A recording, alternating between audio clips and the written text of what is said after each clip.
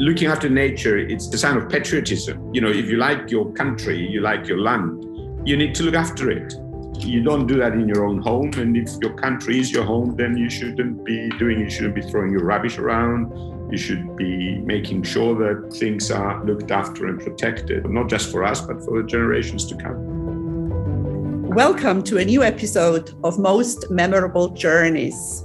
I have a very special guest today, a very renowned neurosurgeon, professor, doctor. And that is not the aim of my podcast, because I like to talk about most memorable journeys, but he is also photographer. He loves to take photographs, he loves to cook, and he loves to travel. That's what I want to talk about with Bakis Papanastasiou. Welcome to Most Memorable Journeys, Bakis. Thank you for inviting me, Lisa. Good morning to you. I'm very happy that we made it, because I know that you are a very, very busy man. So I really, really appreciate your time. Let's just go ahead and start about maybe your most memorable journeys or some journeys. Did you travel as a child? Yes, I did. I mean, in those days, it was, I remember vividly my first travels with my parents in 1967, when we had to get the boat to Greece. I remember we took the car with us. In those days, the cruise ships were carrying cargo, so we took our car. My parents and my brother and I went for a road trip around Greece. We went to Athens, Lefkada, Salonika.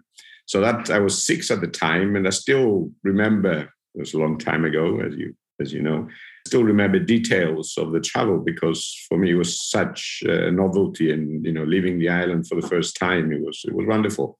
And then we repeated that in 5 years later, 71, we went to Italy, again with the same way. Took the car to Piraeus, drove up to Igoumenitsa, got the ferry across, and traveled through Naples, Rome, Florence, Venice, and came down by what was then Yugoslavia.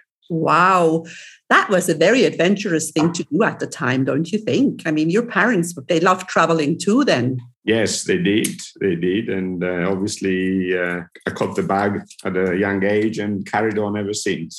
I made sure that my kids caught the bug as well. So it's because traveling opens your horizon. It makes you a person who tolerates people more.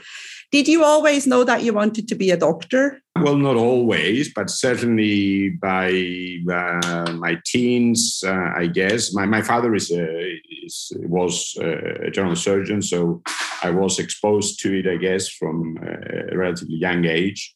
But neither of my other 2 siblings have gone into it. So it's just, I'm sure it influences you, but it's not what determines whether you do it or not. For me, it seemed to fit what both my strengths and my desires were. So I haven't regretted it. Okay. So you studied in the UK, didn't you? That's right. I studied in Manchester, and then my specialty in Oxford, and then worked in Glasgow. So 25 years I was there. 25 years in the UK? Yes. So you do know your way around there, and you do know how things work. Oh, yes. Where did you travel as a young man? Did you travel on your own? I mean, after that, of course, after my initial trips, then I only did one more trip, and then we couldn't leave Cyprus because until we finished our army service. But then went to the UK in 1980. And I remember, again, first time back, a group of us, 6 of us, traveled back to Cyprus by train and boat. Oh, so wow. We got a railway ticket from London to Athens. And in those days, you had this interrail tickets where you could stop at 5 or 6 stops along the way. And so we stopped in Paris and Geneva, Florence, Rome, and then got the boat from Piraeus to Limassol on deck. And it was very cheap to travel. Again, in those days, air tickets were very, very expensive. So it was an easy way to spend a week or 2 coming back. So we had great fun and a lot of stories. Well, it was also a beautiful experience. I mean, apart from being cheaper. Oh, sure. And I've encouraged my children to do the same. Even it's easier in some respects to travel, but it's also probably a little bit more dangerous and needs a little bit more care than it did in those days. Yeah, but you have to take a few little risks in life, don't you? When did you travel far for the first time? I'm talking about further than the UK or further than Greece. Further than Europe. Well, further than Europe, yes. Well, I went to the States in 91 and had a great time there. I went for a conference in Monterey, in California. I landed in Los Angeles and I rented a car. Okay, that's and I remember in LAX, and I had rented a little metro. And the guy says, well, where are you going? I said, well, I'm driving up to San Francisco. And he says, oh, no, you cannot possibly have this car. So he says, look, I'll upgrade you at no cost. So then the upgrade wasn't available. To cut a long story short, I ended up with a brand new white sports Cadillac, 5-liter engine. And at the time, I was a research registrar in the UK, so didn't really have the salary for that. But I showed up at this brain tumor conference in Monterey driving this car. My American colleagues still remember it whenever we meet. They say, geez, remember when you showed up and we couldn't figure out, who was this guy with a rich kid. But it was great because after the conference, I then did a solo road trip, and I drove from Monterey up to Yosemite and then back down through the Death Valley to Las Vegas, then San Diego, and then back to Los Angeles. So it was driving. America is made for driving. I mean, it was really a great experience. And I've met people, just stopping in little places, meeting the locals and, really trying to get to know people away from the busy touristy areas. So it was great. So yes, that was my first sort of transatlantic trip. And then in 96, I went to Australia where I worked for 6 months. I went to Melbourne. So I worked there for 6 months and got a chance to travel around Australia a bit. So yeah, those were my first two long trips. Did you like Australia? Did you like working in Australia? Oh, yeah. It was. I nearly stayed. I had an offer to take a permanent post in Melbourne.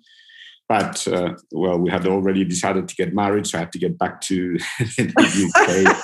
And Thank God you did. So, yeah, but it was good. It was good. And I've been back since. And again, made great friends that we're still in contact after, 25 years. It was a great time. It was really, really great lifestyle there. Open spaces, beautiful cities, nature is unbelievable. I love Australia. It's just so far away. I also love the west of the United States. I traveled all the places that you were mentioning. I used to be a tour guide there, and it definitely is one of, especially the Monument Valley and all this nature is one of my favorite places in the world.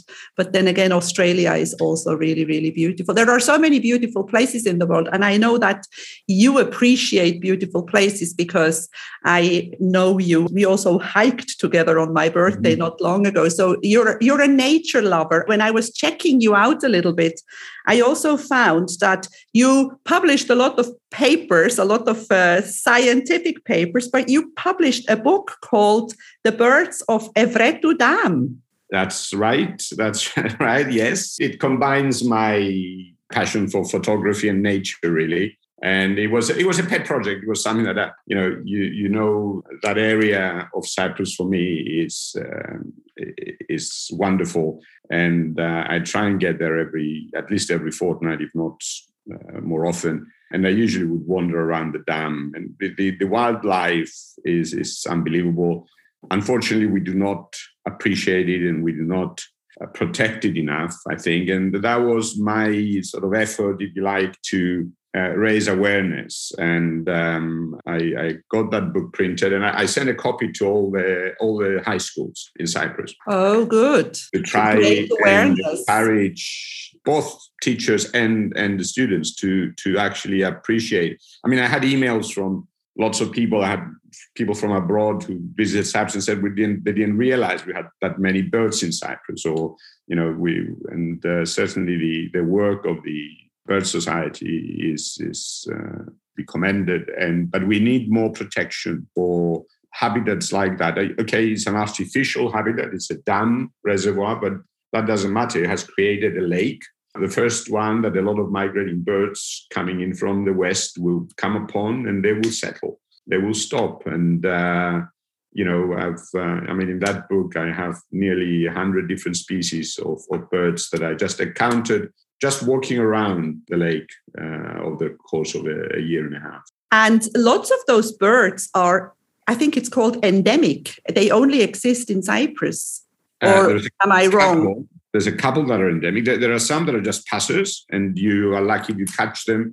They may come for only a week or two as they stop on their way from their migration territory to the new, and they stop for refueling. So then you only get them, like bee-eaters, for example, you'll only get them for a week or two in March and September when they come and go. We have a few that are endemic. They're only in Cyprus, Cyprus wheatear, for example. But then there are others that they come either for the summer or for the winter. And it's interesting. I'll tell you a little anecdote. It was one March, and I was walking around. It was the time when the changeover, if you like, is. And in the winter in Evredu, there are cormorants. It used to be one, and then he brought a pair, and now there's 7 or 8 of them. So it was early March, and I went, and the cormorant was there swimming around, and then 4 or 5 other cormorants flew over. So he took off and joined them, and off they went. And an hour later, the grey herons appeared. They come for the summer. It was like a hotel. I've left, and then the next lot come in, and it was I was able to have this sequence of photographs of the cormorants in the morning taking off, leaving the lake, and then the herons appearing for the summer season. So it was good.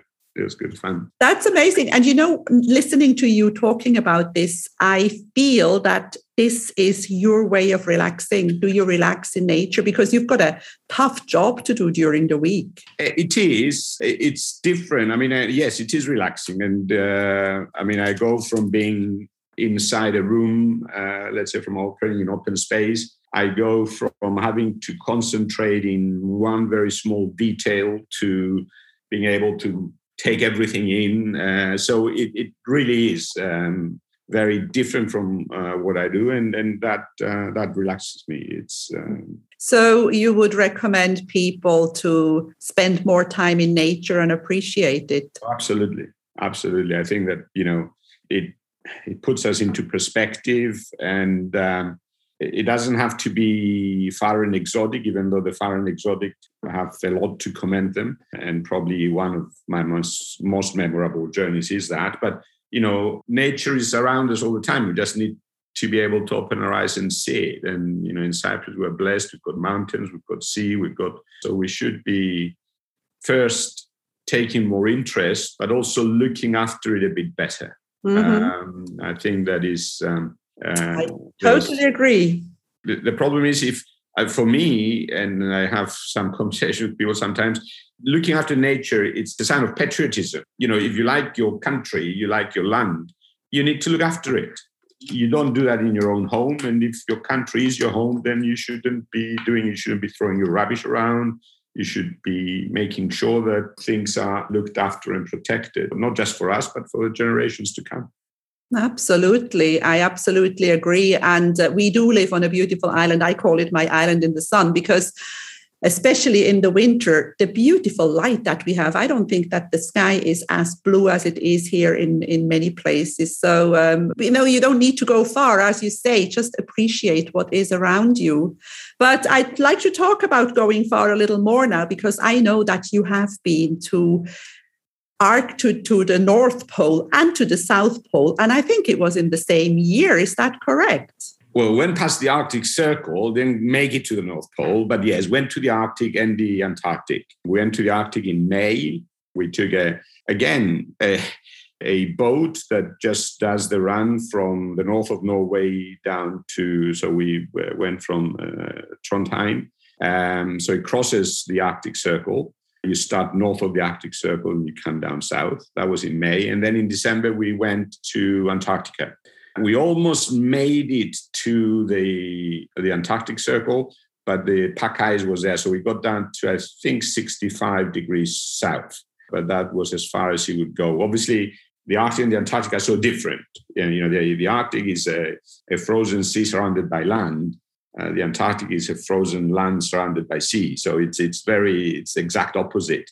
But it was unbelievable. That's for me was probably the most memorable journey. It was nature at its most pristine and most wild, and you really, felt privileged. There's not many people are able to do that and be there and get there, and you see ice that human foot has not touched. The wildlife does not fear. When you do get the chance to get there, the penguins will come and step on you. You're not allowed to get near them. You should try and avoid. But if they come, you have to stay there and allow them to go past. And they do not understand. Their only predators are the seals in the ocean. So these hulking, bulking sort of mammals on land, for them, they're a weird novelty, but they do hold no fear for them. So the landscape is unbelievable. The icebergs are amazing. And even though the wildlife in variety appears limited, it's huge. You find a penguin colony with tens of thousands of them. You see blue whales, in their tents and seals. So it was a truly wonderful experience. And I imagine that you took a lot of photographs. 3,500. It's a luxury of modern day. I remember contrast, because with digital cameras now you could do that. Imagine if you had to print them all. Yes, but then the trouble is afterwards having to trim them down. But I remember the difference. I went in 92. I went to Tanzania and climbed Kilimanjaro and went for a safari. Oh, did you? I had, yes. And in those days, used film and slides. I still have boxes of slides stacked up in the attic somewhere. But, you would take a picture, you didn't know if it would come out until you went and developed it, a month later, there was no, and then it would cost because, you could use so many film. And if you wanted if you had different light conditions, you have to have a different film for each situation. So, you had to have different cameras loaded and nowadays you have one camera, you just change the ISO, you change the settings. You don't have to worry about the only thing why I still carry two cameras is to have two different lenses, so I don't have to change the lens from a wide angle to a macro or to a telephoto lens. So, but it was a completely different photographic experience, if you like, but far more work afterwards. We have come a long way. I want to hear a little bit more about that Kilimanjaro trip. We've come a long way when it comes to photography, but we have also come a long way when it comes to medicine, haven't we? When you think of what happened in the last 30, 40 years. Well, we have. It's when you're part of something, you do not understand and you don't appreciate the differences. Only when you step back and you see, what's been happening. I remember as a young trainee doctor back in 85, 86, the first MRI in the UK was for neurological diseases was put in Manchester, where I was a houseman. And at the time we were doing sampling patients that used to get contrast to see if it was safe. Nowadays, we're now looking at MRIs with a much stronger magnet that can actually look certainly for research purposes, and they're coming into clinical practice, you can look at cellular detail. So you can have an MRI scan that looks a bit like what the pathologist looks under the microscope. So, with the 7 and 9 Tesla magnets that are coming through now, you're able to essentially dissect somebody without touching them. Wow. So sounds a little scary.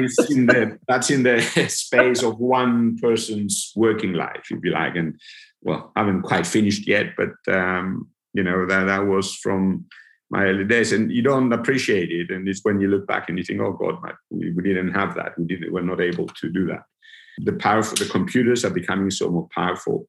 If we wanted to do a reconstruction, for example, let's say you take horizontal cuts and you want to make them vertical. In those days, you used to put it on the computer and let it run overnight. You would have it in the morning. Now on my laptop, I click an icon and it just reformats it in a few milliseconds. I mean, it's unbelievable. Yes, and I think there's good and bad to everything that happens, isn't there? I mean, this obviously is good for mankind, but then some developments are, of course, also a little scary, how fast we are going and where are we going with certain stuff. I don't think that developments are good or bad. Developments are there. Good or bad is what we do with them. Make them. And I think that is really what, it's up to us to use them in a constructive and innovative and a beneficial way to humanity.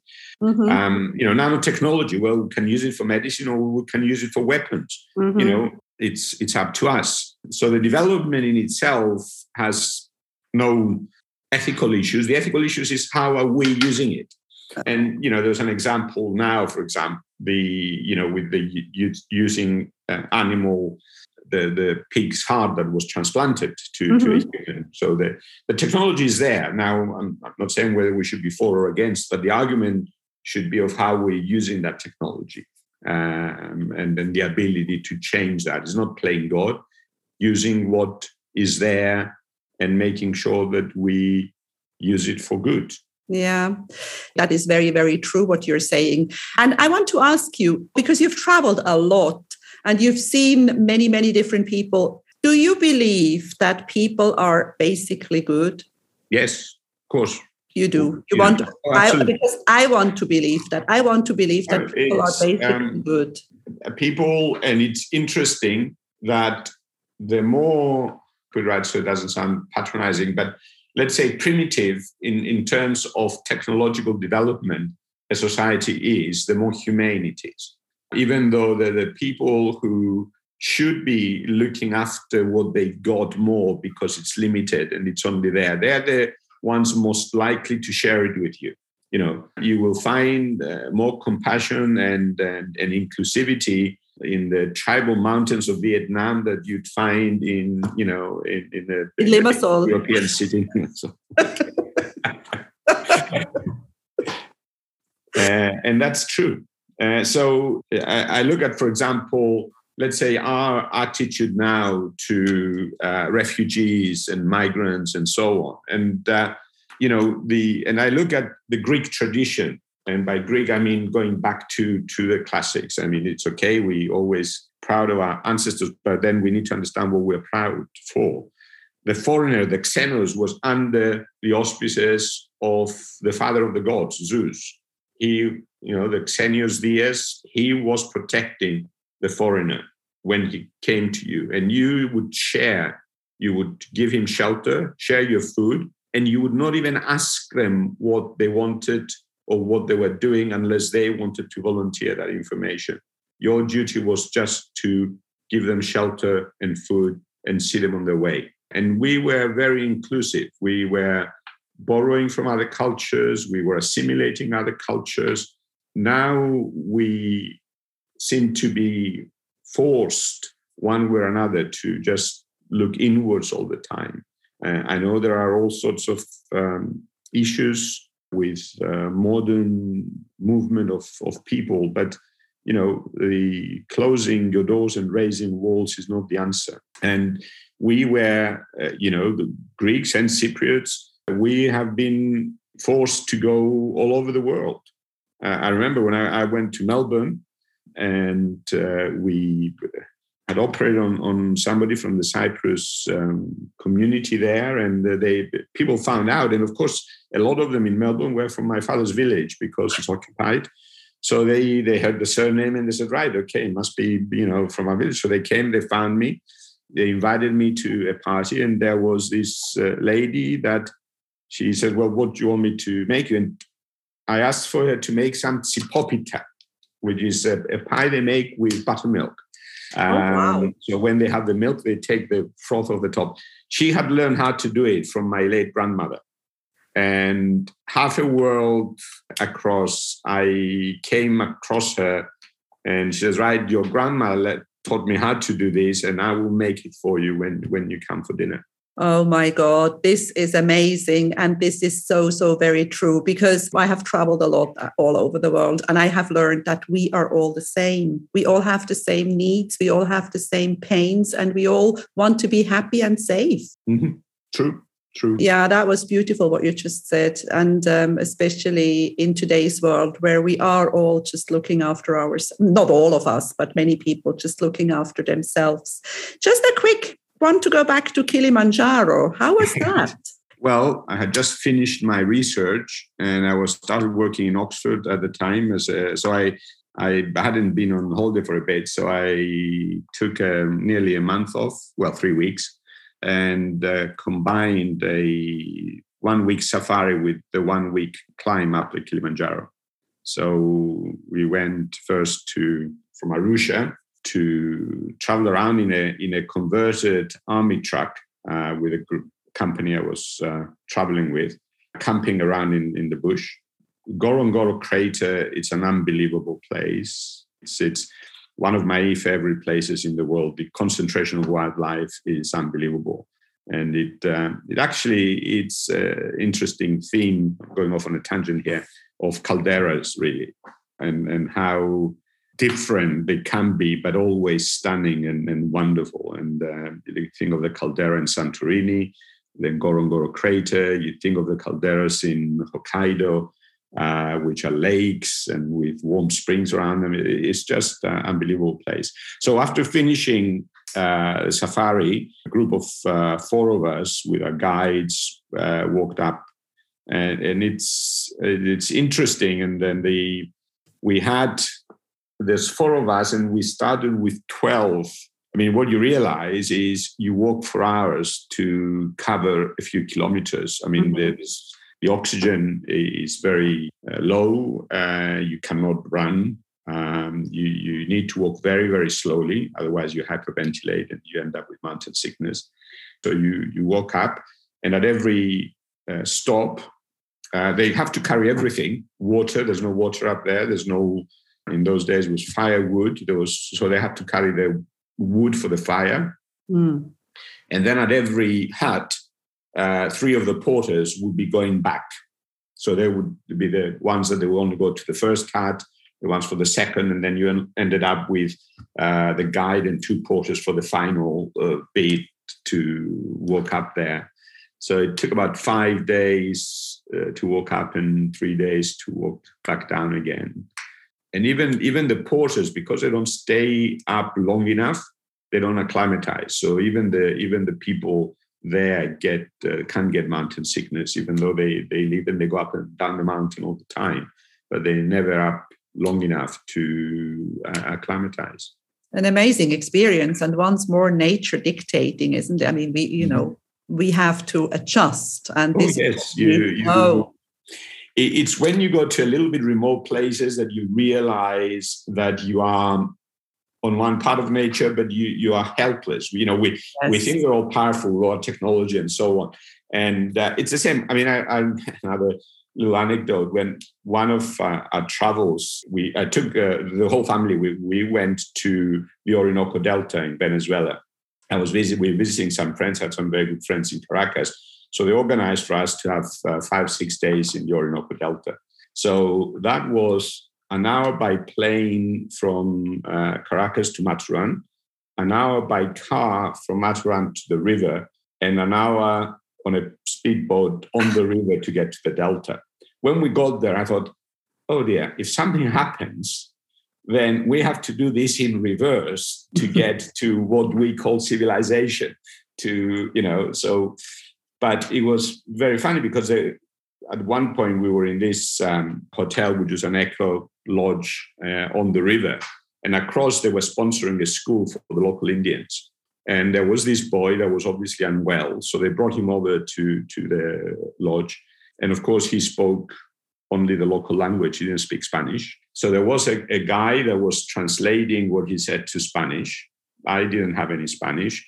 There was another guy that spoke Spanish and English to translate to me because I was the only doctor around. And this boy was obviously not well and and I thought, there's nothing I can do. I have no tools. I have no kit. I have no, I cannot do blood tests. I cannot do x-rays. All we can do is, he had a very sore tummy, which was inflated. And then all we could do is wait for his mother to come and pick him up. But these people, we had a wonderful guide, Raphael, going through.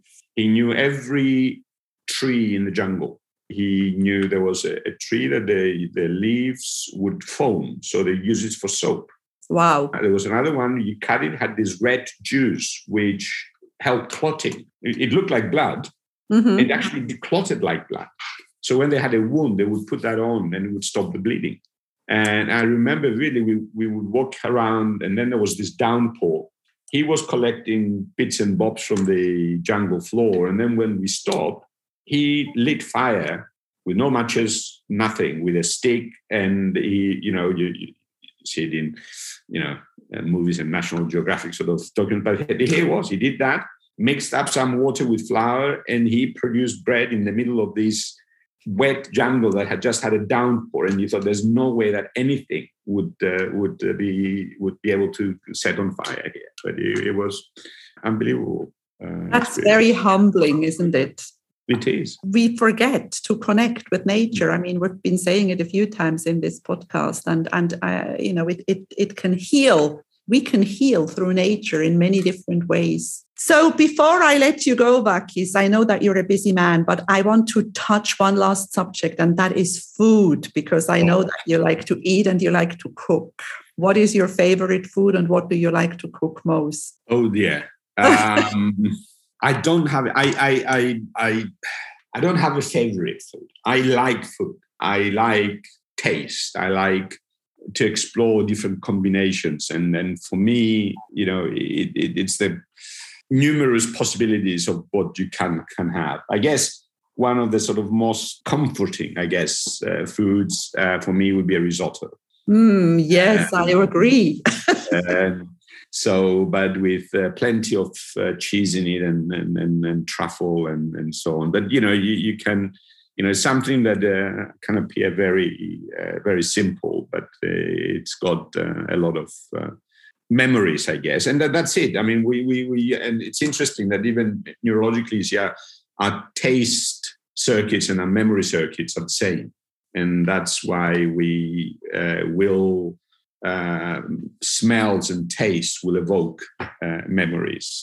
They live adjacent brain circuits. So food for me is not just nourishment, it's an experience. And I try and improvise, I try and mix things up. Sometimes it works, sometimes it doesn't.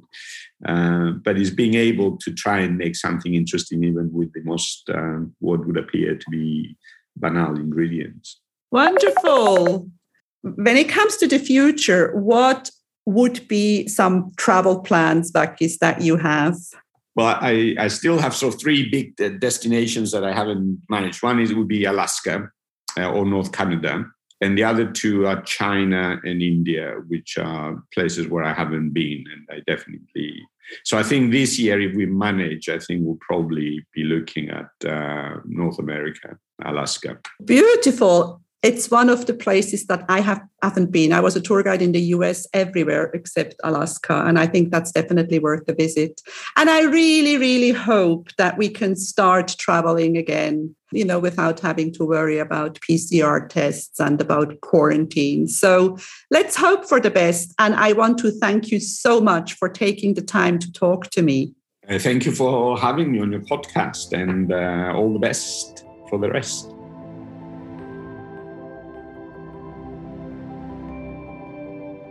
If you enjoy my podcast, please like, share, and subscribe to my channel. You will find all the information in the show notes.